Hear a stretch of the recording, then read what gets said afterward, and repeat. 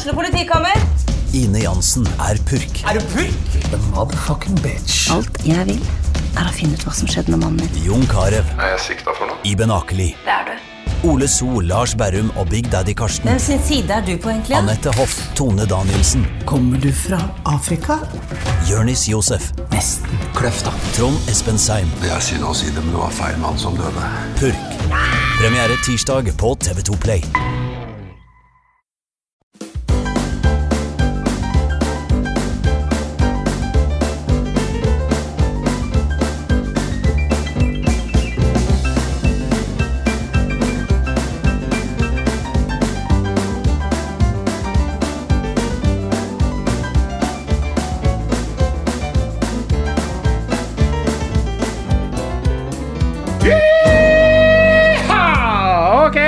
Fredag, og det god knall, og vi hopper rett på reklame. Ønsker du å sitte bak spakene på en kraftig gravemaskin, flytte masser med en kraftig tippbil, eller kjøre annet tøft og moderne utstyr i ekte vestlandsnatur og i et fantastisk arbeidsmiljø? Da Per A. Ørden Transport og Per A. Ørden Entreprenør plassen for deg. De har holdt på siden 1925 og har lang erfaring, god kompetanse og kjekke medarbeidere. De har arbeidsordninger både på dagtid eller god turnus med friordning. Arbeidshverdagen i dette firmaet kan strekke seg fra lokalt arbeid langs fjord og fjell til de høyeste topper i de villeste fjell. Tenk deg å få betalt for å drive med dette. Høres dette kjekt ut? Ta kontakt med Per A. Ørden for en prat på telefon eller kaffe på kontoret. Og i dag har vi med oss ikke mindre enn Herman Erdal, 54 år, forlovet i 30 år, 2 barn, interessert i våpen, jakt, tidligere fiske, har ikke tid lenger, sport, idrett, individuell idrett, orientering, motbakke, løp, rulleskøyter, sykling, skyting og skiskyting. Oppvokst i en sportsbutikk og drevet med fell og fallefangst i Førde sentrum. Velkommen i studio. Ja, takk. Ja, det en aktiv mann vi har fått inn her i dag. Ja, det har vel vært et aktivt liv, som jeg ser tilbake igjen, helt klart. Ja. Du, så sagt, det har ikke vært mye SFO på deg. Nei, SFO-en min, den tror jeg var litt i butikk og på landet nede langs elva, Jølstra og oppe i skogen, tenker jeg. Da var det jo ikke bygd slåttebakker og sånt, så da får vi og styrte på med litt forskjellige fell og fangst oppe i Gravdalholten, tenker jeg. Ja, for da sportsbutikken, hva den tidligere hette? Det var Erdal Sport. Erdal Sport, ja. Da var vi G-sport. Ja. Og da var jo selvfølgelig ikke Førde Torg bygd eller noe, og heller ikke Handelshuset. Det var vel slaktehus borte. Der var slaktehus, og det var butikken der lå i grunnen bare på et jorde med en stikkvei fra kryss opp med gamle melkebaren og oppe ned til enden til et bygg in the middle of nowhere. Ja, det litt rart å se på i dag, nå ser jeg Førde sentrum. Ja, det stor utvikling. Det er ikke tvil om. Jeg tror ikke du kan gå med hagler langs elvekanten der nå og skyte. Nei, det lå siden jeg gjorde det. Da blir vallakkeren sur borte, tror jeg. Skyte hål i båten. Altså. Det er helt sant. Hvordan helt på seg, hvis vi skal begynne litt sånn fra oppvekst og sånn, du har jo, vi tuller med det, men du har vel nesten vokst opp litt i en sportsbutikk, har ikke du? Ja, jeg har nå stort sett vokst opp der. Jeg gikk jo på skole på Halbrand, og når jeg ikke før skolen, og når jeg var på skolen, så var jeg nede på butikken. Så var noe gjærmål der, eller sette opp noen minkfeller langs elva og sjekke dem. Like spennende hver gang om det var rotter fra slakthuset vi fikk, eller om det var kanskje en mink i nyene. Nå begynner bare å vandre med tankene med en gang. Minken jo utsatt, men det jo lenge før helt seg vår tid. For den hører jo ikke til her. Nei, den vel utsatt og kommer fra USA, tenker jeg. Du vet sikkert hva tid han kommer, kanskje? Nei, da har jeg faktisk ikke sett meg inn i. Det noe ganske lenge siden jeg ville tippe, men da har jeg faktisk ikke helt oversikt på. Hva det skulle med? Var det pels? Det var noe pelsdyr og den biten, ja, det det. for tilbake igjen for lenge siden, sånn, så fikk jo både under krigen for ekornpels på den hermelinbiten og på røyskatt, og så var det jo mye verdi i pels, litt annerledes nå. Ja, for da lønte det seg når det lett å sette opp litt. Ja, nå kan ikke jeg akkurat priser og sånt, men da ekorn under krigen og sånt, så var jo godt betalt. Mårskinn og sånt var jo godt betalt før, så det vel... Ja, det husker jeg Roan fortalte om. Det var en som gikk på ski ut fra Solheimsdalen, og hun i alt, hvor faen var det? Det var langt forbi Førde i hvert fall, tror jeg. Og så røkte han ut, og en røyskatt eller mår, eller hva det var, ut av Steinur. En lang distanse. Nei, jeg har hørt rykte om at de fikk 5 kroner skinn rundt krigen for ekorn. Så akkurat om det er sant eller ikke, det kan være usagt, men det er noe. Det som jeg har hørt fra slekta. Det var sikkert mye på den tiden. Det var mye. Ja, jeg så Emil Lønneberger, du betalte 40 kroner for en kyr. Men det er vel enda litt lenger tilbake, selvfølgelig. Men sånn som sporten da, var det våpenavdeling, helt på å si, eller er det du som har kommet med? Nei, det var våpenavdeling. Jeg er litt usikker på akkurat tidene. Vi startet jo opp i 71. Da var faktisk halve butikken var Gjelsvik, rørlegger. Der hadde vi utstilt med litt toalett og litt forskjellige. Det var jo noen liten jente som måtte nå på do der også, oppi der, så brukte den et utstillingstoalett. Så det var mange artige historier for den tiden også. Og så var halve butikken sporten vår da.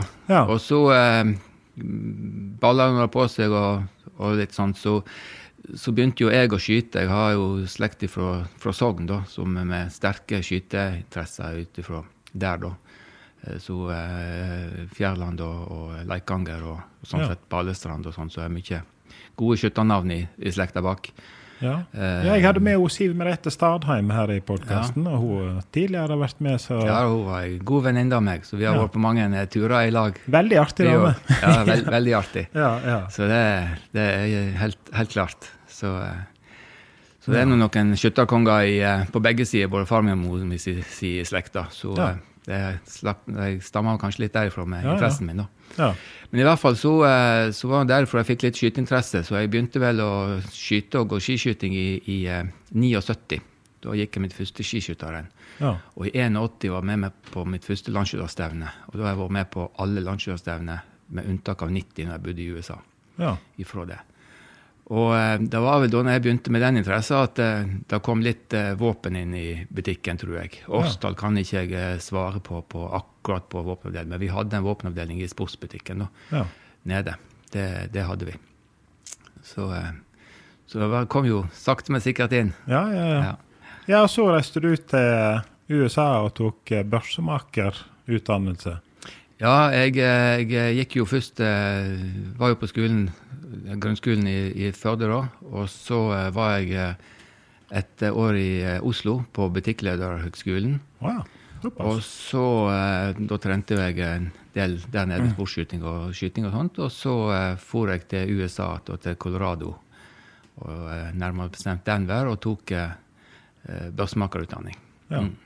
Og når du kom igjen, da var det da du startet våpen ofte? Det er da vi startet, ja. Når jeg kom igjen, da var jeg ferdig da nå må jeg tenke lenge siden dette her,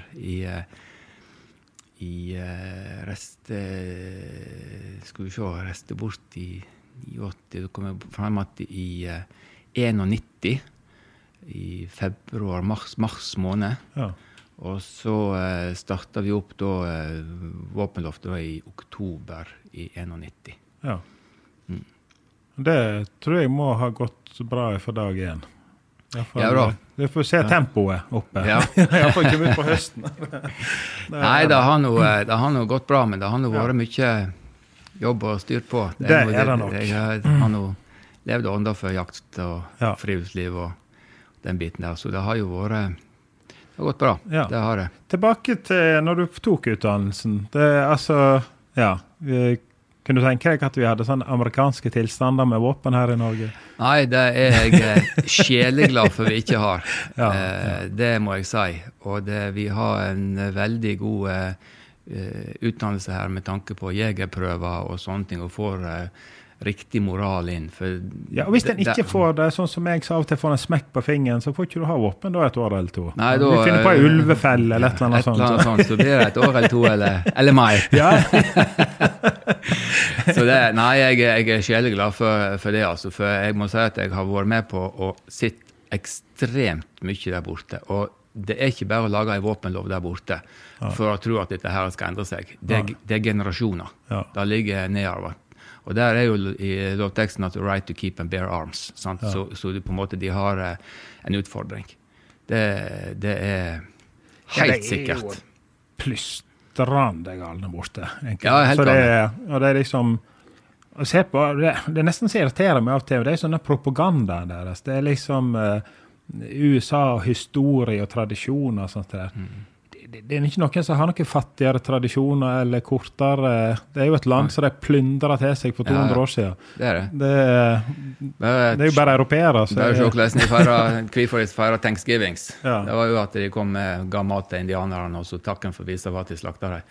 Så det jo nei, det vanskelig, ja. Nei, jeg må si at jeg skaut jo mye, jeg skaut jo internasjonalt med forskjellige ting, og lært god våpenskikk opp gjennom hele tiden, og kom bort der på skolen til en totalt annen... du traff deg vel nesten allerede på flyplassen? Ja, på flyplassen, ja, faktisk. Du kan si, jeg møtte da på veien fra flyplassen, så sa han som kjørte meg, når jeg skulle bort der som jeg skulle bo, så sa han det at her borte ble 5 stykker ble drept i et gjengoppgjør i går. Ja. Det var liksom, og så kommer du fra Førde og lille Førde, der du helt forsiktig med alt. Ja, men jeg skulle si på flyplassen også, du gikk vel på rødt for å sjekke inn våpen? Ja, jeg gikk på rødt for å sjekke inn våpen når jeg kom gjennom New York, og han der tolleren, jeg hadde med 2 våpen, og luftrifla min som jeg trent med, og så salongen, en match, jeg skulle skyte litt bort i USA. Og da så han dumt på meg, og så spurte han, hvorfor fakerten kommer du til meg med dette her? Det jækla mye papirarbeid. Gå. Gå på grønt. Ja, bare gå gjennom. Så han gadd ikke å gjøre papirarbeid, og jeg kom inn til USA med våpen. Det helt fantastisk. Jeg jo litt annerledes i dag, sånn sett der borte på det. Men det var første sjokk jeg fikk. Og så kom jeg kjørte hjem fra flyplassen der, så var det noe litt sånn, kjørte forbi noen gjengoppgjør som nettopp hadde vært drept. Altså, det var en helt vanlig ting, sant? Det var ikke noe. Og på skolen, når jeg begynte der, det jo startet 5 elever hver mandag på skolen da. Så hadde vi liksom gjennomgang på forskjellige ting, og litt informasjon, og politiet var der. Vi var jo den største børsemakerverksted da, så hadde vi service på politiet sine våpen. Eller mye av det, ikke alt selvfølgelig, men altså, vi hadde mye politivåpen der og sånt, og det var inn. Og da fikk vi beskjed, jeg var da 21 år, kom fra Norge, og så fikk jeg beskjed på, ja, hvis at noen kommer inn og bryter seg inn med dere, så skyter du for å drepe. Da var det bare din versjon i retten.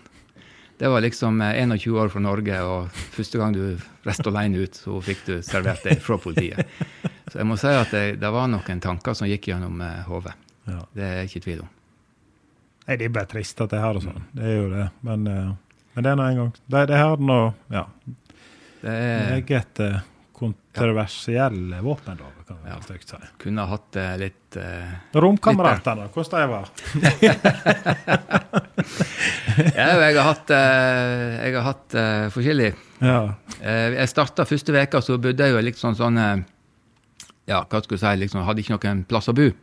Så jeg måtte jo finne meg en plass å bo. Og da bodde jeg med en stor kar. Han var 2 meter høy. Nå hadde han vært ute for en ulykke, da, sånn at han kom i rullestol. Så han var jo på skolen, han også da. Men han hadde da en full Ku Klux Klan-drakt liggende. Så nå ble ikke diskutert noe mer der om hvorvidt han var praktiserende på dette, eller hva. Da spurte jeg aldri om, sånn sett. Men det var jo litt sjokkerende. Så det var første veka. Så bodde jeg et halvt år med 2 av lærerne mine, faktisk. Veldig, veldig lærerikt og artig. Men selvfølgelig så sov de med ladd revolver under hovedputa. Det var standard. For det jo klart, USA og våpen jo sånn som de men du som kommer inn I børsemaker, altså da møter du nok de mest ekstreme også, kanskje. Ja, både og selvfølgelig. Både og, altså de var jo, jeg skal si at ja, de gjorde det, men det var ikke noe tull med sikkerheten og sånne ting. De var veldig patentlige og sånn på det. Så jeg må jo si, jeg har nå sett verre ting der borte, at folk som skal på en butikk kjøpe seg våpen og går opp og ser på disse våpen og this looks nice and oh, this is fine. Og så bretter han opp ytterjakka og så tar han pistolen og putter han inn på innerlomma og sier, oh, it fits good, I'll take this. Ja. Så jeg har nå sett det også, det nå mange måter og helt klart. Ja. Men lærte du noe? Borte? Ja, jeg lærte mye. Ja. Veldig mye.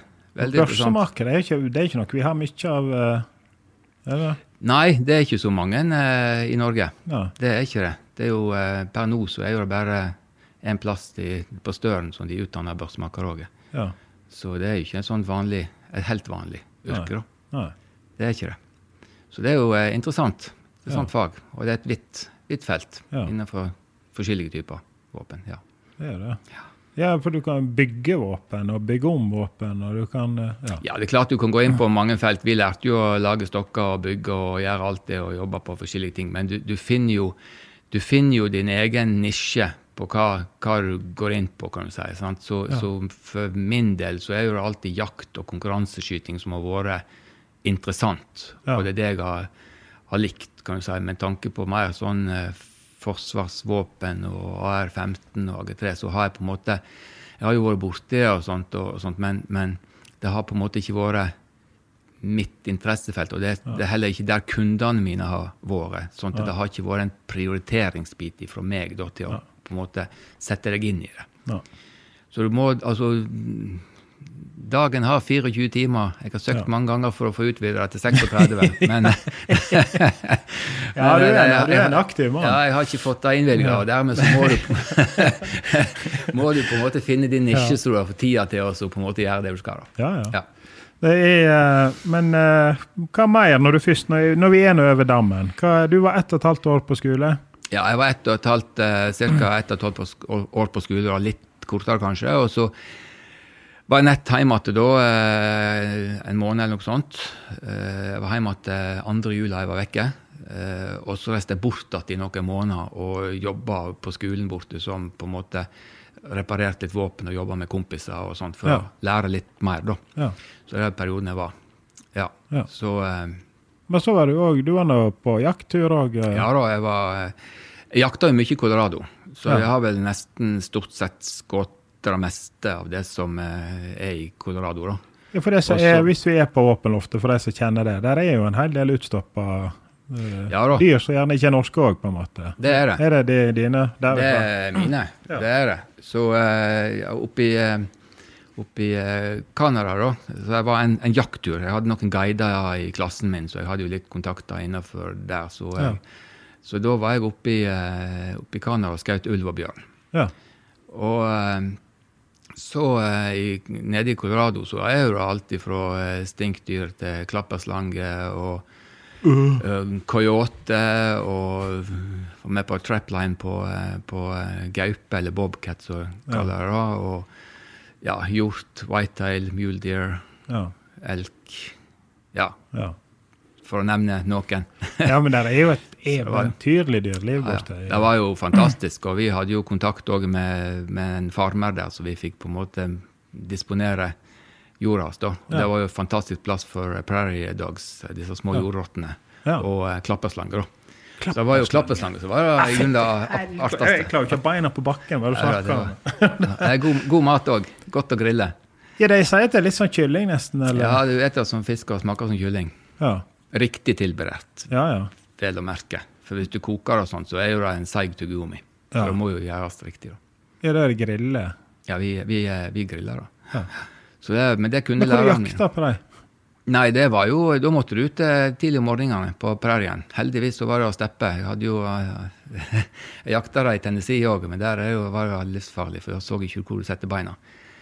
Så I Colorado så det ute og gå på sandbakken og om morgenen. Ja. For da de ute om morgenen, og så kryper rundt. Til at sola står opp og begynner å bli for varmt, og det blir varmt på sanden, så kryper de inn at i præriedaghåler.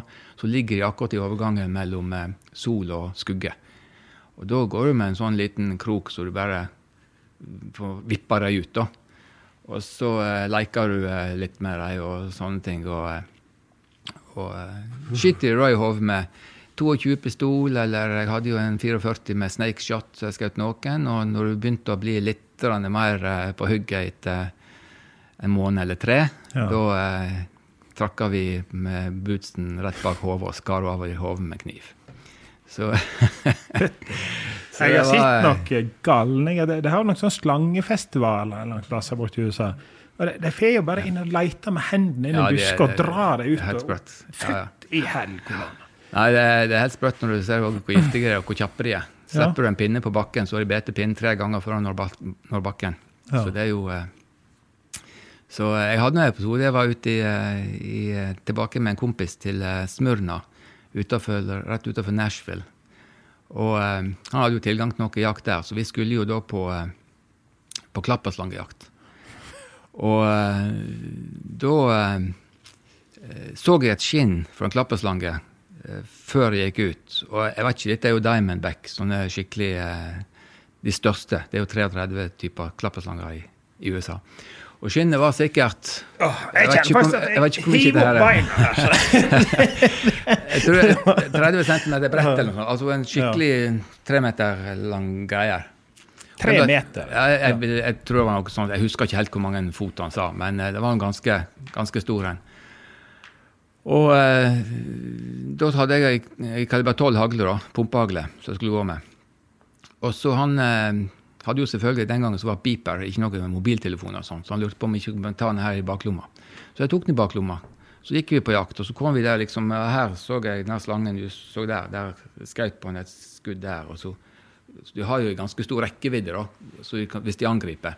Så landet han liksom der, og da fikk han andre skått, og så var han død da. Og mens at jeg gikk der, altså Tennessee, så jo nesten så å gå i en norsk skog med blåbærlyng og sånt, du ser ikke helt hvor du setter føttene inne. Så jeg var jo ikke så veldig høy på pæra da. Og da fikk jo han en telefon. Og det slo jo ut til at beeperen i baklomma mi, den vibrerte, som han hadde sett den på vibrasjoner. Og jeg slepte alt jeg hadde, og hoppet opp og ned, og delja til meg selv. Jeg slo meg selv så hardt som jeg kunne i ræva. Og jeg 100% sikker på det. Jeg fant ut der og da at jeg har ikke dårlig hjerte. For hadde jeg hatt dårlig hjerte, så hadde jeg vært steindød. For jeg tror så redd har jeg aldri vært før. Nei, det tror jeg altså. Så det var jæklig. Ikke 10 billige hester hadde fått meg ut i dette greiene her. Fikk dere noen slanger? Ja, jeg har utstoppet slanger hjemme, og jeg har slangeskinn liggende på butikken, og jeg har til og med enda litt slangekjøtt liggende i frysen. Så hvor giftige og hvor store har du helt på seg? Nei, altså jeg har bare prærieredleren, så det er ikke de store. Jeg vet ikke hvor lang den kan være. 80 centimeter kanskje, lange, opp til 1 meter. Ja. Så det er jo ikke på langt, men det er ikke sånn fra Texas og sånne ting. Det er jo vesentlig større. Ja. Så det er jo mindre, men det er jo like giftig da. Ja. Så det er klart at blir du beten, så er det jo viktig å få hjelp. Det er jo mange som dør av det. Ja. Uff. Ja. Nei, så da har du egentlig du har skått det meste av dyr som borte. Ja, mye av det. Det har jeg. Ja. Det har jeg. Eller skåte, eller vært med på, kan du si da. Så han jo stort sett det meste. Ja. Så det er artig. Og alt stort der borte. Det er jo, altså, elg og bjørn og alt er jo doble størrelsen. Det er jo store, i hvert fall elgen. Og, bjørn, svartbjørn der er jo ikke så liten, er jo liten da, men du må jo litt nordover til på grizzlyen, da skal du få, og Kodiak skal du få de store. Ja. Hva forskjellen på Kodiak og grizzly? Eller grizzly, altså, det vel samme...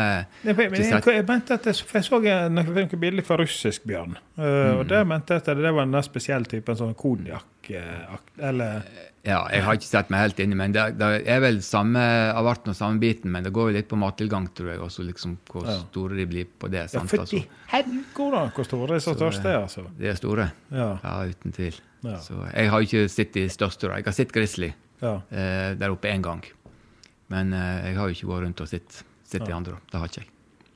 Men Russland også er ganske... Der også er... Ja.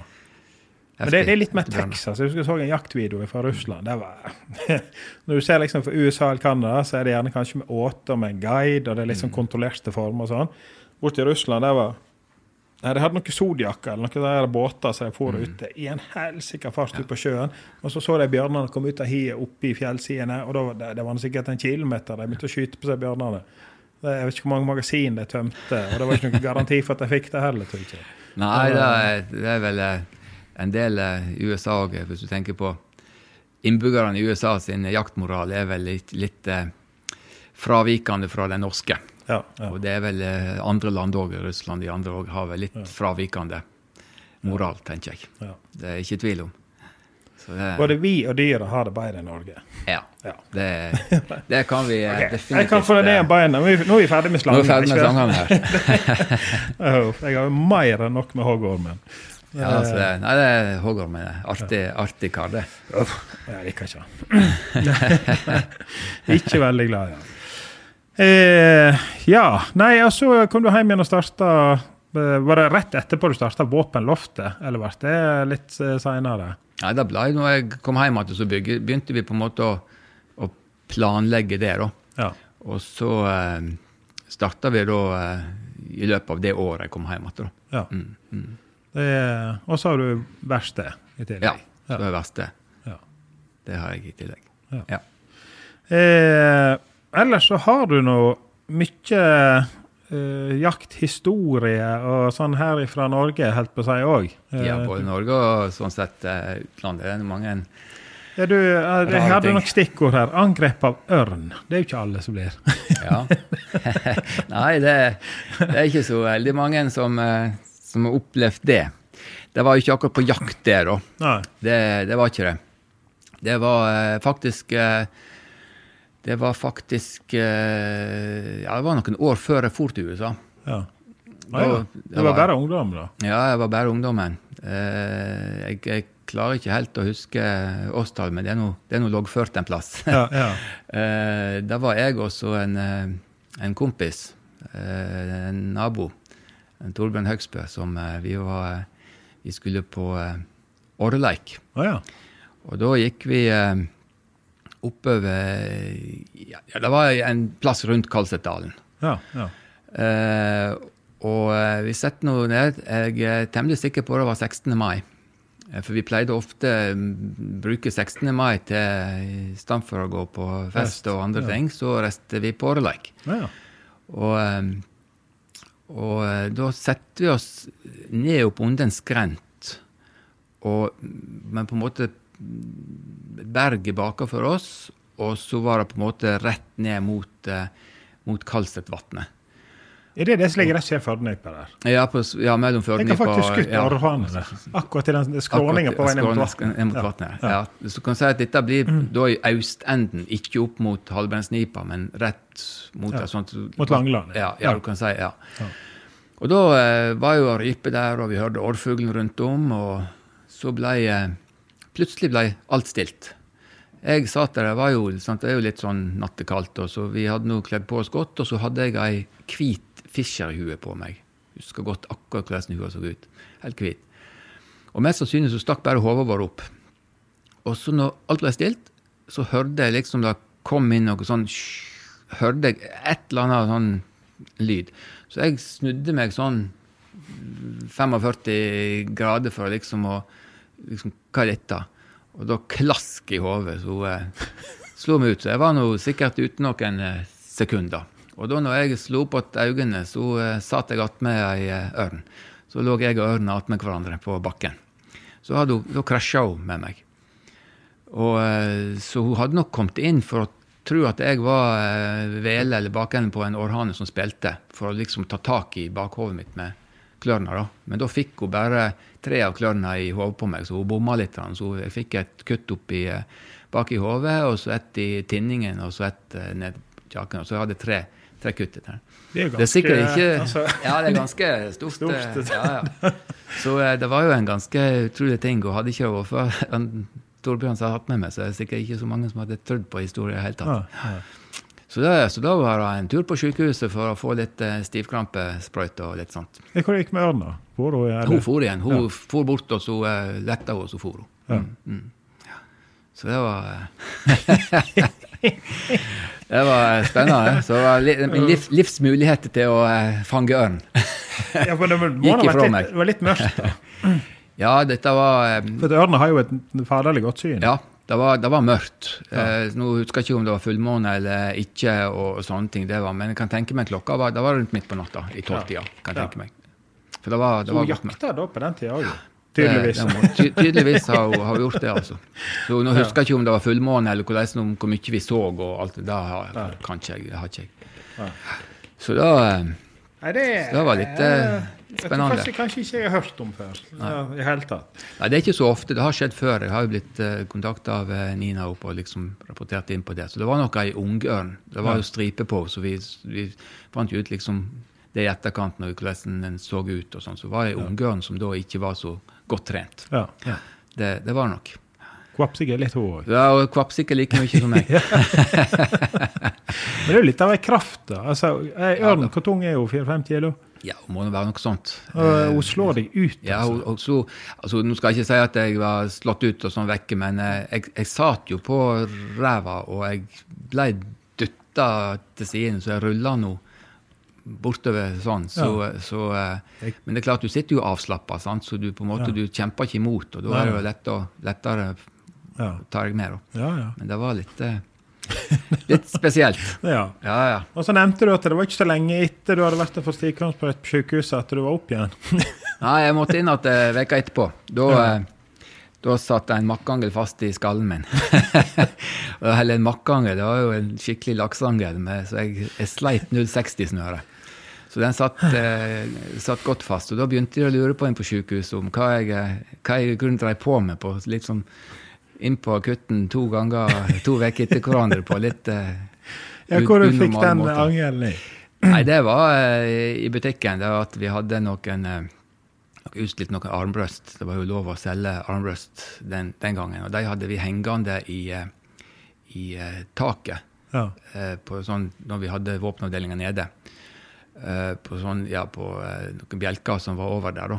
Og de måtte vi ha ganske store makkangler og sterkt snør for å holde etter det. Så det var 0,60-snør og så en ganske stor makkangel som holdt oppe armbrøsten. Og den hadde vi selt og var vekke, men den glupekaren som hadde selt den hadde I hvert fall ikke tatt vekk angelen. Så når jeg skulle hoppe opp og se prisen på en våpenkoffert til en kunde på kveldstid, så heiste jeg meg opp med hendene, og så hang jeg med en hand da, oppe der, og sjekket prisen med en hand da, og så hva pris på kofferten. Og så fant jeg ut I stedet for bare å fire meg forsiktig ned, så slepte jeg bare ned, så jeg hoppet ned. Men da fikk jeg med meg makkangelen på veien. Det hektet seg I hodet, så han sto fast inn I skallen, og så sleit jeg scenen. Så han satt godt fast. Så det, da. Ja. Så da var det legene måtte vernebriller for. Da måtte, så var jo legen, det var en dame som var der, de hadde fikk noe ut, og så skulle de på mottakeren, så tok de han gjennom, skar opp I seg, og sånt, de fikk han gjennom, og så klippet av den mottakeren. Men det var så tjukk angel at hun klarte ikke å knype med tanga, så hun måtte ha hjelp fra en dansk lege. Og så han kom da, så hun skulle holde håret til side, så legen skulle klippe. Og han fikk den av han, og da jo det spenst I angelen eller I stålet der. Så den angelen, den fauk jo, spissen fauk tvers gjennom hårlyggen, eller pannelyggen til hun dama, eller legen der. Så det var jo flaks at ikke hun fikk den I øyne da. For vernebriller var det ikke snakk om den gangen. Så, men det gikk bra med alle. Ja, kjekt var det. Ja, det var bra. Ellers så Her jo sikkert mange skrøner, bare for hjortejakt og reinsdyrjakt og alt, men du hadde en hard reinsdyrjakt. Ja, så... Kassareis, I hvert fall du endte bukselaus i Førde til slutt. Ja, da var jeg og en kompis, da var vi i Lordalen. Det ligger... Ja, da kjører du til Lesja, og så kjører du litt mot Åndalsnes, og så det til venstre innover en dal, altså mot Sjåk igjen da. Ja. Og da hadde vi kjørt dit, og dette var jo selvfølgelig da på slutten av jakta, for at reinsdyrjakta med meg har alltid vært det at det mye jobb sant, før hjortejakta startet, og da må du på en måte ha ferdig med alle kundene, så kundene får komme seg på jakt, og da kan jeg reise selv. Ja. Så det var jo helt de siste dagene av jakta. Og da det ofte kaldt, så det var der også, på Høgfjellet. Vi gikk opp tidlig om morgenen, og gikk en runde rundt, kan du si. Vi startet på venstre side, så gikk vi rundt hele dalen, og over på hit siden av elva, og gikk hele dagen og ikke sett noe. Og for reinsdyrjakt så har ikke jeg noe sånt vane til å sette meg ned og vente til at dyret kommer trekkende. Nei. Jeg går til jeg finner dem, og så skyter vi, og så går vi hjem igjen. Det har jeg alltid gjort. Ja. Og samme var denne dagen, bare det at den ble litt lengre da. Når klokka var 6:30, og vi sluttet jakta klokka 7, så hadde vi enda ikke funnet reinsdyra. Og så setter vi oss ned, husker jeg, og speidet ned med kikkerten, ned mot elva som gikk i dalen. Da så vi noen som gikk og bar noen tunge bør. De måtte bære på noe dyr. Så jeg tenkte at søren, da de rundt om her. Og plutselig så hørte vi denne klappinga av klaune når de kommer gående. Og så snøftinga. Jøss, de var jo rett nedfor. De var jo ikke mer enn 100 meter nedfor oss. Kom de trekkende oppe mot oss. Det var jo dritflaks. Så da skjøt vi, eller det var jeg som skjøt, jeg som hadde kort. Så jeg skjøt 2 dyr, 6:15. Så simla og kalv. Og dette var jo greit, og vi tok noen veldig kjekke bilder der, som var utrolig å ha. Det kameraet kom aldri hjem til, så det mistet vi en plass på veien. Og jeg tror de blir sjokkert det som får se de bildene. og så hvis det funnet. Og så slakta vi da, og fikk pakka i sekkene. Vannflaska var fraus, så det var temmelig mange minusgrader. Så begynte vi å gå nedover. Vi hadde ikke tenkt at det skulle bli så sent å gå rundt, så det var dårlig med hovedlykter som virka i hvert fall med. Og så vi gikk ned. Kart hadde vi selvfølgelig, og telefon hadde vi selvfølgelig ikke. Litt vanskelig å lese kart når ikke du ser så godt. Så vi gikk nå ned, og det var i elv, og vi regnet med at vi måtte bare følge til elva. Så kom vi til bilen, så det var jo ganske safe sånn da. Ja. Når det ble mørkt, så måtte vi begynne å gå etter hvite flekkene rimbiten på bakken, for da visste vi at det var ikke busken, så da var det liksom litt trygt å trakke. Dette gikk jo veldig bra, det helt til jeg datt i elva. Og da gikk jeg med vadmelsbukse og fjellsko, tunge greier, og den trekker jo mye vatten, så det ble jo drittungt. Jeg satt på en stein og tok... La oss nå huske at du har med... Ja, vi bar begge dyra. 2 dyr. Vi bar med skinn, var 2 ikke det? dyr med skinnet, alle sammen. Så vi hadde altså for å si det sånn, da blir det ganske sårt i skulderpartiet, og det begynner å verke litt i hofte og kne etter hvert. Ja, det var grei bør, men det var ikke at vi tok den, men det ble litt tyngre når det ble vatten i og kaldt og jævligt. Så jeg må si at jeg mistet litt energi og motet og så litt mørkt på dette, men vi kunne ikke legge oss til og sove, for da hadde jeg frosset i hel. Ja. Så vi måtte bare gå. Og vi så biler var oppe og snudde på snuplassen, og liksom tenkte, nå det bare nett rundt denne her, nett rundt her. Men vi kom jo faen meg aldri fram, for elva den går i krika og kroka nedover. Ja. Så 3:00 om natta, da kom vi omsider til bilen. Og da oppdaget vi da at stien gikk jo på his siden av elva, så det var jo passelig dumt å ikke gå der da. Men det noe så. Og han kompisen min som holdt oppe motivasjonen vår hele tiden, han var da ferdig. Han sovnet passed out, men jeg var jo fullt våken. Ja. Så jeg sette meg i bilen og kjørte hjemme til Førde. Det en distanse. Det en distanse. Ja. Så da jeg vet ikke hvor lenge jeg var våken og styrt på. Men da for vi, kjørte. Ja. Så vi parkerte i Førde, vi om morgenen. Og så om kvelden da, så merket jeg at det seig på.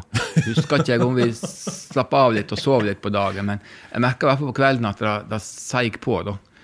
Litt rande. Og etter vi hadde skåret litt kjøtt og fått på en måte hengt litt på kjøl og sånne ting nede på verkstedet der som jeg bor nå da, så fant vi ut at nå hadde vi i hvert fall fortjent å ta oss en øl. Ja. Så det hadde vi. Så vi tok noe en på verkstedet når vi man skulle ikke så mye til da, kanskje? Det skulle svært lite til da. Ja. For da skulle vi nettene, om vi skulle på Riverside eller om vi skulle på en uteplass, det vet jeg ikke. Men vi skulle i hvert fall gå ned i sentrum. Ja. Men når jeg kom bort til Texas-sentralen og til lyskrysset der, så var det noen av oss som oppdaget det at jeg hadde glemt å ta på meg buksa. Så da var vi var ikke helt over oss fulle 5. Vi var ganske trøtte. Så men vi kom heldigvis ikke lenger, så da snudde vi og tok den på oss. Om det var fruen som kom og så oss og minte oss på det at jeg skulle ha den, eller det husker jeg faktisk ikke. Ja. En aldri så liten påminnelse. Det var en liten påminnelse. Så Nei, men jeg har fortalt tidligere, om ikke 2 ganger, så jeg tror ikke jeg begynner å fortelle hele historien en gang til, når jeg sleit meg ut på renserjakt. Men jeg klarte i hvert fall ikke kjøre fra Haukedalen til Førde. Vi stoppet opp første busskur oppe på Mokiosken, klokka kan nå ha vært 4-5 om natta, og vi våknet klokka 4-5 på ettermiddagen, sittende i en liten caddy, jeg og Erdal, satt og sov sånt det her, langs E39.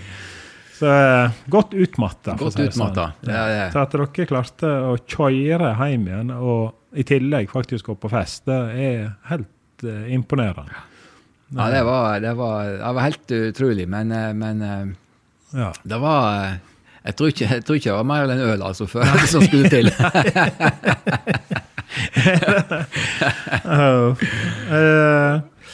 Ellers da, du har nå sikkert vært bak nesten hver ei tue som lokalt her i fjellheimen. Jeg husker når jeg skulle ha med frøkna mi, og vi skulle gå på tur. Vi planla å gå opp til Bygstad, sånn, og så vi opp på Bleia, så vi gå ut til Nipebu, og så ned til Dalsfjordbrua der, og så la vi inn, så vi ikke sitte 1 overnatting, 2-3 overnattinger kanskje. Og før du da, mens du stod og humret og lo og så på, du har lyst på å ta dette på en dag. Ja. Ja, du vant til å... Jeg vant til å springe mye i fjellet. Det jeg. Ja. Så jeg har stort sett hatt det som hobby, rekreasjon, så far rundt hele tiden. Ja. Det må ha noe... Husker du traff oss på Heilfjellet en gang, da vi hadde med oss vedsekker, øl og alt mulig? Ja, jeg mener, for da var det nemlig store stein. Ja. Stemmer det. Jeg husker du kom opp der, og jeg hadde jo snakket med Airlift i forkant. Og de, det var råd å få fly opp. Det var en sånn der flyplass. Det kan ikke koste all verden. Nei, det koster ikke så mye. Du får ikke lov å lande oppe. Altså, får ikke vi det? Nei, da må du få landingsløyve av kommunen. Hva har du for det da? Nei, da må du enten ha en støyl du skal fikse, eller så må du mangle et dyr, en jakthånd eller et eller annet. Okay. Hvis jeg får landingsløyve, så flyr dere. Ja, hvem jeg får den? Ja, det var Gaula kommune, sånn. Det rett på telefonen, Gaula kommune, og så litt sånn hastig. Ja, jeg må snakke med han sammen med landingsløyve. Ja. Og så spørste jeg ikke om muligheten å få, men jeg bare gikk rett på hvor fort kunne han sende et løyve til Airlift. God dag. Vi skulle hatt et landingsløyve opp på Heilfjellet, sånn og sånn. Vi skal opp og se til en støyl der, sånn og sånn. Hvor raskt rekker du å sende et sånt? Nei, jeg må nå ha kvarter. Det går 20 minutter, altså. Ja, nei, men det kan gå. Ja, flott. Bare, da må du henge i selen. Ja, flott, du har et ut, og han la på. Og da ringte opp igjen for Airlift. De har aldri fått et landingsløyve så fort. Så vi tok jo med oss 3-4 kasser med øl, så vi skulle på rypejakt, og vi hadde med 4-5 sekker med ved, for det er jo sjelden å få kose det med bål oppe på høyfjellet der. Og ikke føler jeg at vi gjør noen store skaden på naturen heller. Om vi, det sto noe så vidt ned på lyngen, så skier. Men jeg husker i hvert fall når vi satt der med den leiren, så kom du springende opp om morgenen, dagen etterpå, eller hva det var. Og liksom, nei, hva i helse? Har du ikke bært opp alt dette her? Og vi, da var du imponert. Ja, jeg er imponert da. Men det er jo liksom, det sier jo litt hva som byr i deg også, så tror jeg faktisk at det er mulig. Ja, jeg kan jo si, jeg hadde dessverre så ble det aldri noe av. Og det angrer jeg på en dag i dag. Men spørsmål om han karen hører på dette her, så hvis han tar samme veddemålet med sonen min og Martin, så kan det hende det kan bli noe av. Ja. Men det var i hvert fall at vi skulle gå ifra Ospelia, eller jeg skulle gå ifra Ospelia med full oppakning. Ospelia, da er du... Ja, da er vi på der nedenfor Helleberget, kan du si. Ja, der skulle du komme opp. Der jeg kom opp. Ja. Fra Solheimsdalen. Ja, der bor vel han Henning Lefdal nå på den garden. Ja. Og går fra den parkeringsplassen og opp til de steinene med full oppakning, altså det vil si jaktutstyr, fjellsko, sekk, hagle og mat for dagen. Jeg husker ikke helt om det var, jeg tror det var 40 minutter jeg påstod jeg skulle klare det på. Ja. Det kan hende det var 45 minutter, men jeg tror det var 40. Og hvis at jeg klarte det på det, så skulle han Jens Bjørkedal komme opp der med en kasse med øl. Var det? Ja. Så det var et sånt veddemål som vi skulle ha, men så ble det på en eller annen måte aldri prøvd. Jeg vil påstå og si at jeg hadde klart det. Jeg er ganske sikker på at er det noen som hadde klart det, så er det i hvert fall du. For både deg og hele familien, jeg husker vi var på ranchjakt ute, jeg og Jan Torden, og da var vi ute på det var på en lille kjæresten. Nei, vi gikk opp parkert opp i Vasslia, så gikk vi opp på natur. Ja, stemmer det. Ja, det var opp under Fauskevarden var vi var. Mot Solheimsdalen, og vi hadde prøve der. Ja, og så stod vi og diskuterte, liksom, vi burde jo sjekke ut og gått nedom der, og så burde vi vært helt ut på der, og så gått gjennom der. Tenkte, dette her går noe tid, liksom. Men da husker du sa at, jeg vet ikke hvor gamle det var, Ole Martin og Karoline, men hvis dere tar hver sin topp, altså det var jo nett sånne jakthunder du slapp, det bare puff, så får det. 5 minutter etterpå så var jeg tilbake. Nei, det var ikke noe dyr. Ja, nei, de fikk god trening i disse der turene som vi hadde der, og jeg kan jo si at jeg går jo mye inn i Sogn og på bratte terreng der og sånt, og bare alt heimatte, og ifra da jeg var 8 år, 7-8 år, så har jeg aldri vært på jakt en helg alene, uten at de har vært med. Ja. Fram til de flyttet på hybel, selvfølgelig på jeg. Ja.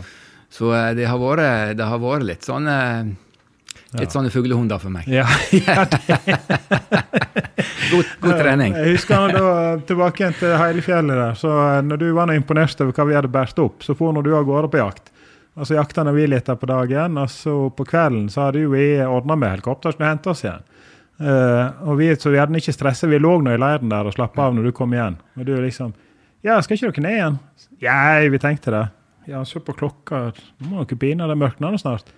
Ja, vi får vel begynne å tenke litt på det der, med et par telt, og enda hadde vi vel noen kasser, vi hadde vel kasser med tomflaske i hvert fall. Ja, vi får begynne å tenke på det snart. Og så gikk det vel, etter du var for det 5 minutter, så var helikopteret der. Ja. Og vi hivde inn i, og jeg bort den piloten. Du, kan ikke du fly ned om kanten og forbi stien der? Og vi flydde forbi deg, så vinket vi bare, og du stod og ristet på hodet på fjellsiden. Ikke fullt så spreke, karer. Nei, det var juks ifra A. Det var litt juks der, men jeg skjønte jo den da etterpå, ja. Alt det meste har en logisk forklaring. Ja, meste har en logisk. Det har jo det. Nei, du har vel hatt noen turer oppi, har du gått deg vill og sånn i fjellet oppi her? Altså har du slettet med... Har du vært i skumle situasjoner?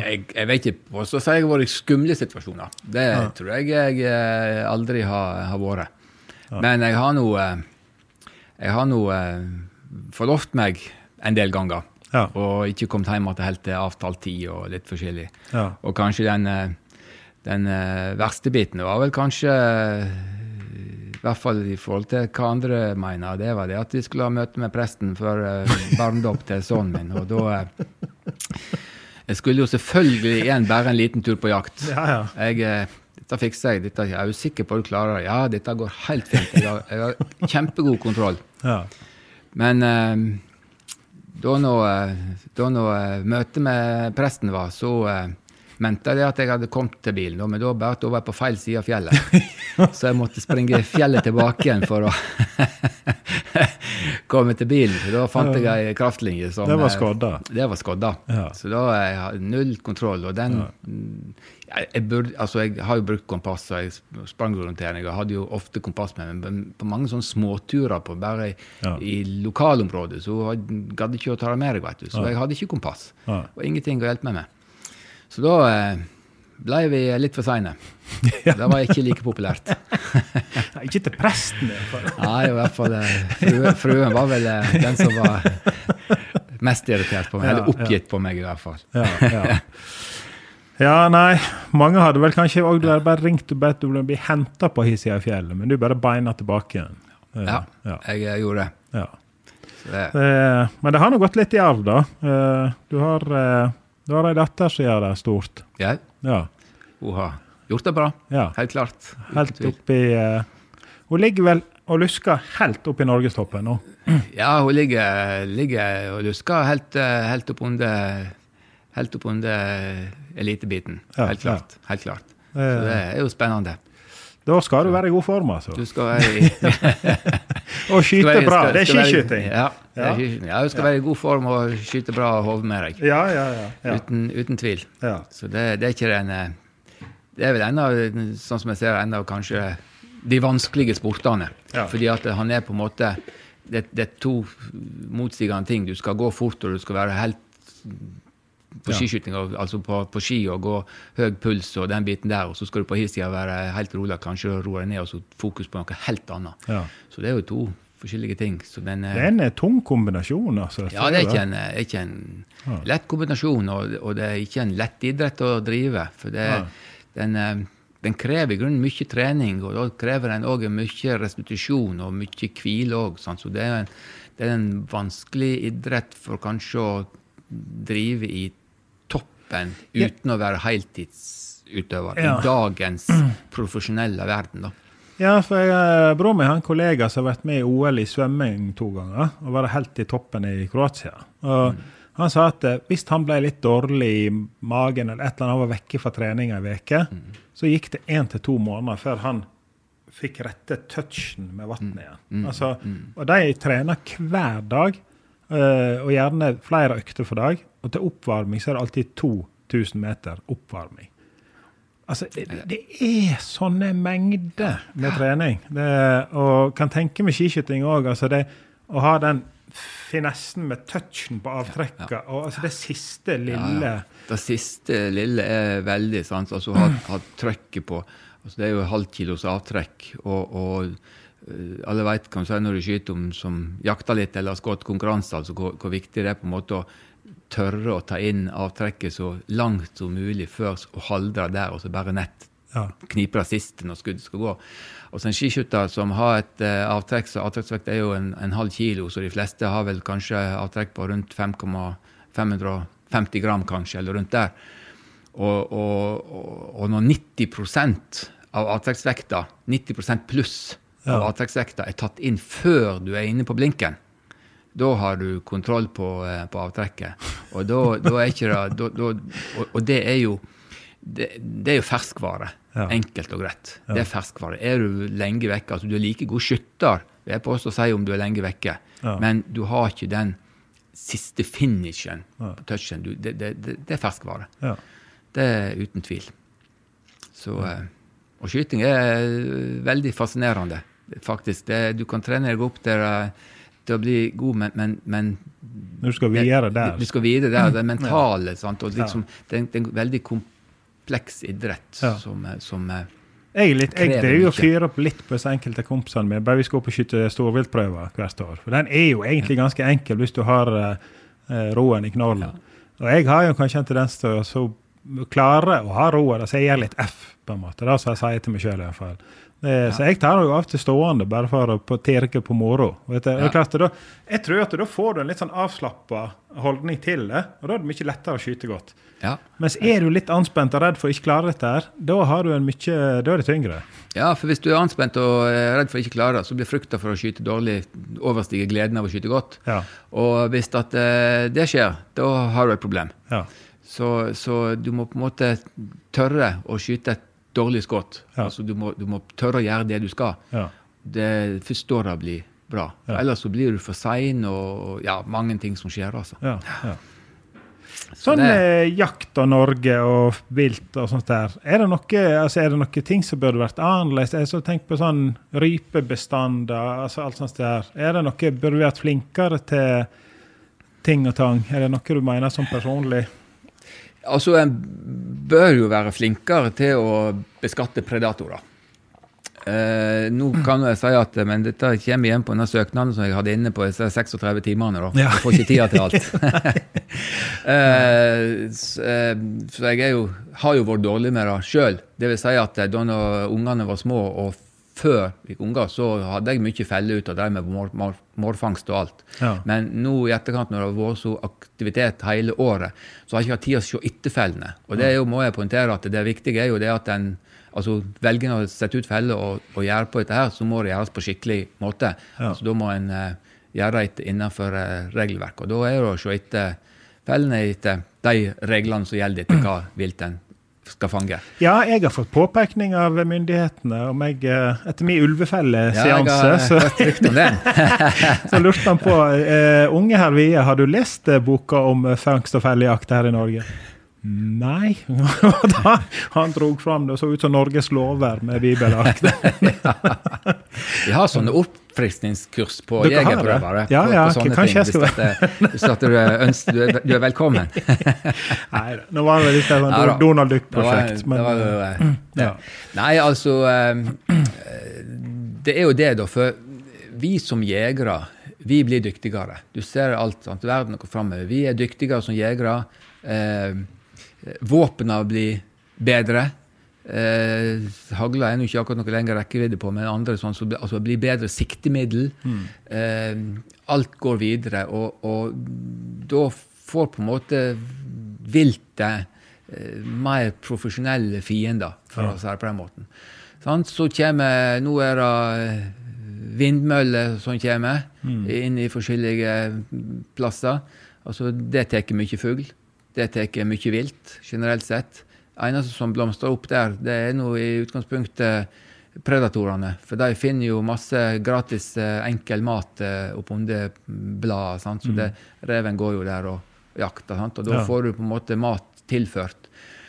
Så jeg tror nok det at å beskatte de mye mer. At vi bør være flinkere der. Uten tvil. Jeg ser på, men jeg ser, altså, det er jo en viss interesse for, hvis du følger Facebook, revejakt og sånt der. Altså, en viss interesse er det jo, men det burde kanskje være enda mer. Ja, det er veldig mange som viser interesse, og da ser vi, altså, det er det, og heldigvis for det. Men det er klart, det er nok mange områder i hvert fall, som ikke har den jakta. Det for det er jo veldig sånn altså, men skulle det være mer, hvis du har bestemt, skulle det være mer premiert eller? Ja, altså det er noen lag, jeg vet inne i Sogn så har jeg noen lag som har sett opp sånne poeng og premiert for at de beskatter predatorer, og det kunne nok vært gjort mer med. Det er uten tvil å skape litt sånn blest. Men så er det jo disse her som er freda. Det er jo hauker og ørne og alle rovdyr. Er det for mye freda? Altså, dette er jo ikke meg å vurdere, det er opp til de andre som skal på en måte ha kontroll på dette, men det er klart det at når det er på en måte vår fredning hele tiden, og de får formere seg uten at det blir gjort grep, så kan det jo komme til et punkt der at det blir for mye. For de skal jo også leve, og de tar både andre predatorer, og de tar vilt. Jeg hører jo om folk som driver med oppdrett og sånn, som ser opp i 200 ørner rundt anlegget. Ja, altså så, det klart, det klart det blir jo mer, altså hvis ikke det blir beskattet, altså det skal jo høste av overskuddet, heter det seg, sant? Ja. Men så skal du også på en måte ha, du skal ha et begrunn til å jakte, sant? Om det matvilt, eller enten så tradisjon, eller så matvilt, altså hvorfor skal en skyte da? Ikke bare skyte for å skyte da. Ja. Så det jo en sammenheng der, men det klart det går jo an å få naturen ut av balanse, hvis det blir for mye. Og da kan det hende at det kommer sykdom. Ja. Du har jo harepest og masse, så naturen regulerer seg selv også. Ja, naturen jo fin med musår og lemen og alt. Men rypa har jo fått hard medfart. Rypa har fått hard medfart, og spesielt her på Vestlandet kanskje. Fjellrypa jeg ikke så utrolig redd for den finner jo alltid en stein å gjemme seg bak, og har mange plasser å fly fra fjell til fjell. Men lirypa har jo i våre bratte fjell, så har jo den veldig lite belte den lever på. Ja. Tar du på store vidder og nordafor og sånn, så det på en måte mye større område som lirypa sin plass. Da. Men den vel den som mest sårbar her. Så jeg personlig... Og så har vi ravn og kråke, så det jo bare å se her i Førde for eksempel, så ser en jo hver morgen, så kommer flokken fra Hesjedalen inn, og hver ettermiddag så fer flokken ut igjen. Ja, og de sveiper vel over fjellet da i hekkesesongen? Ja, i hekkesesongen så finner jo de maten sin i nærområdet, i stand for å reise på beiteplassene sine. Så det klart at da vil jo den plukke for ravna og sånt, vil den plukke kyllingegg eller rypeegg og andre. Ja. Så det ikke tvil om. Ja. Så den like viktig, den som rev. Men skulle vi da prøvd oss ut på Hesjedalen med et prosjekt med litt dynamitt? Hvis jeg ringer til Groven, og så får vi han med en kasse dynamitt, og så rydder vi litt opp der, kanskje. Ja. Det blir sånn nytt Simon Lie Donald Duck-prosjekt. Ja da. Ja, nei da. For prøve å fiske også samtidig da. Ja, det... Jeg vet ikke oppe i Hesjedalen om det så mye fisk. Nei, det ikke så mye fisk. Nei, det jo ikke det. Hvor lenge har vi drevet på her i dag? Vi har faktisk kommet oss opp i en time. Det hadde jeg faktisk ikke tippet. Nå hadde jeg trodd vi lå på cirka halvparten. Dette har gått fort. Det har gått fort. Ja. Det noe vi skulle vært innom til Anna, tenker du, når du her i dag? Nei, jeg vet ikke. Altså, vi har nå vi snakket veldig generelt uten å ha gått inn på noen sånne stygge ting. Ja. Og det kan jo heller spare til en gang senere også, hvis det kommer sånn, hvis det noe. Men jeg kunne hatt en avslutningshistorie kanskje på et eller annet. Ja. Jeg vet ikke hva som sømmer seg. Nei, altså, nå du på god knall, så her lov å være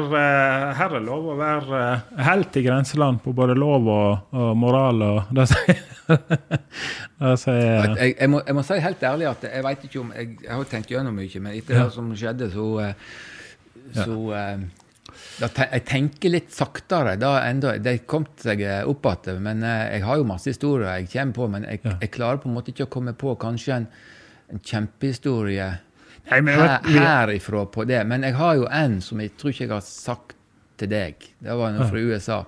Du har jo den med moderen selvfølgelig. Ja, det glemte vi, ja. Sånn sett, at hun var med på jakt. Og så har jeg, når jeg flyttet lag med han inn, og vi hadde egen leilighet. Jeg var jo med politiet på patrulje og masse sånn, og sitt utrolig masse ting sånn. Men vi hadde innbrudd i leiligheten vår, der jeg bodde, i den vær.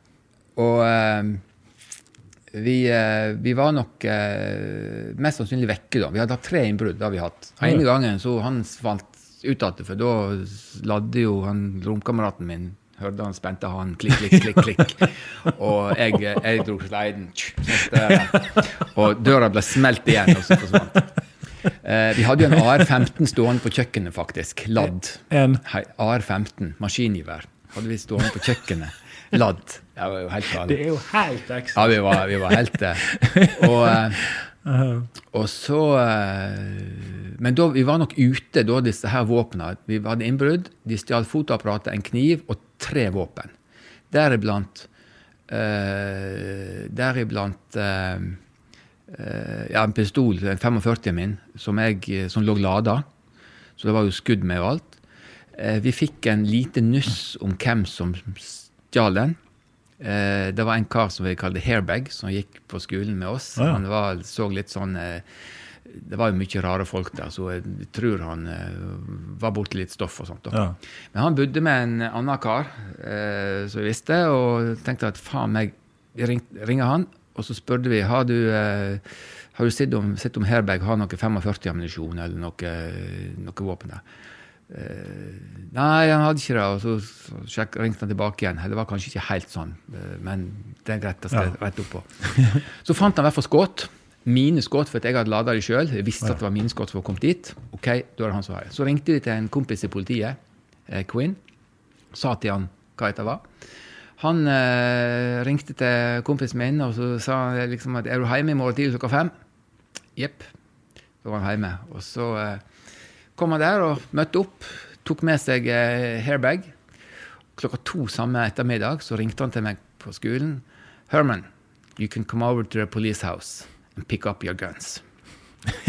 Og så spør jeg, Quinn, what did you do? What did you do to get him to talk? Well, Herman, I will tell you this. I was off duty, and you don't want to know.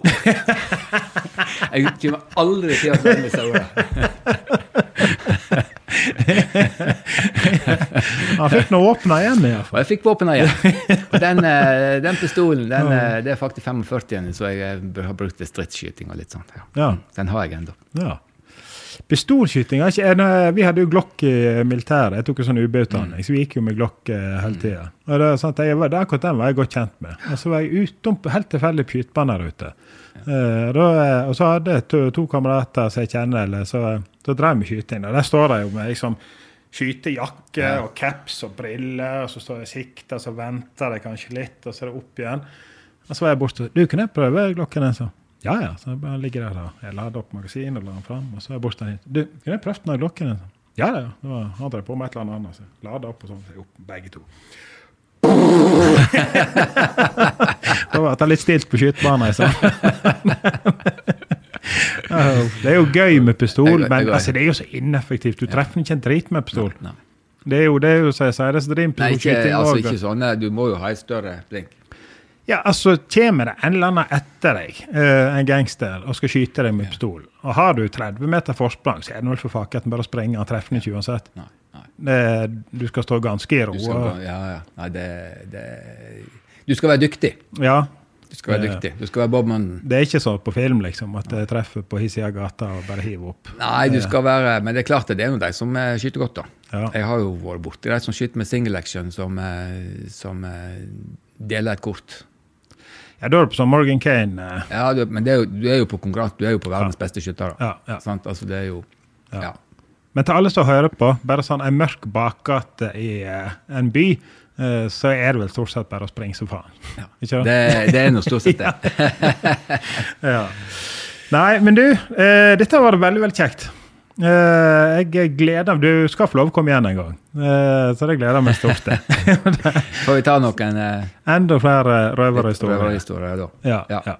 Nei, men tusen takk for at du ville være med, og så får vi ønske alle sammen en riktig god helg, og kom seg ut og tren på skyting, og tren og bruk kropp og sjel. Bruk kropp og sjel og bli sunn.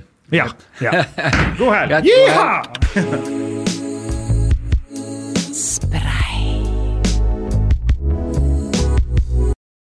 Har du et enkeltpersonforetak eller en liten bedrift? Da er du sikkert lei av å høre meg snakke om hvor enkelt det er med kvitteringer og bilag i fiken. Så vi gir oss her, vi. Fordi vi liker enkelt. Fiken, superenkelt regnskap.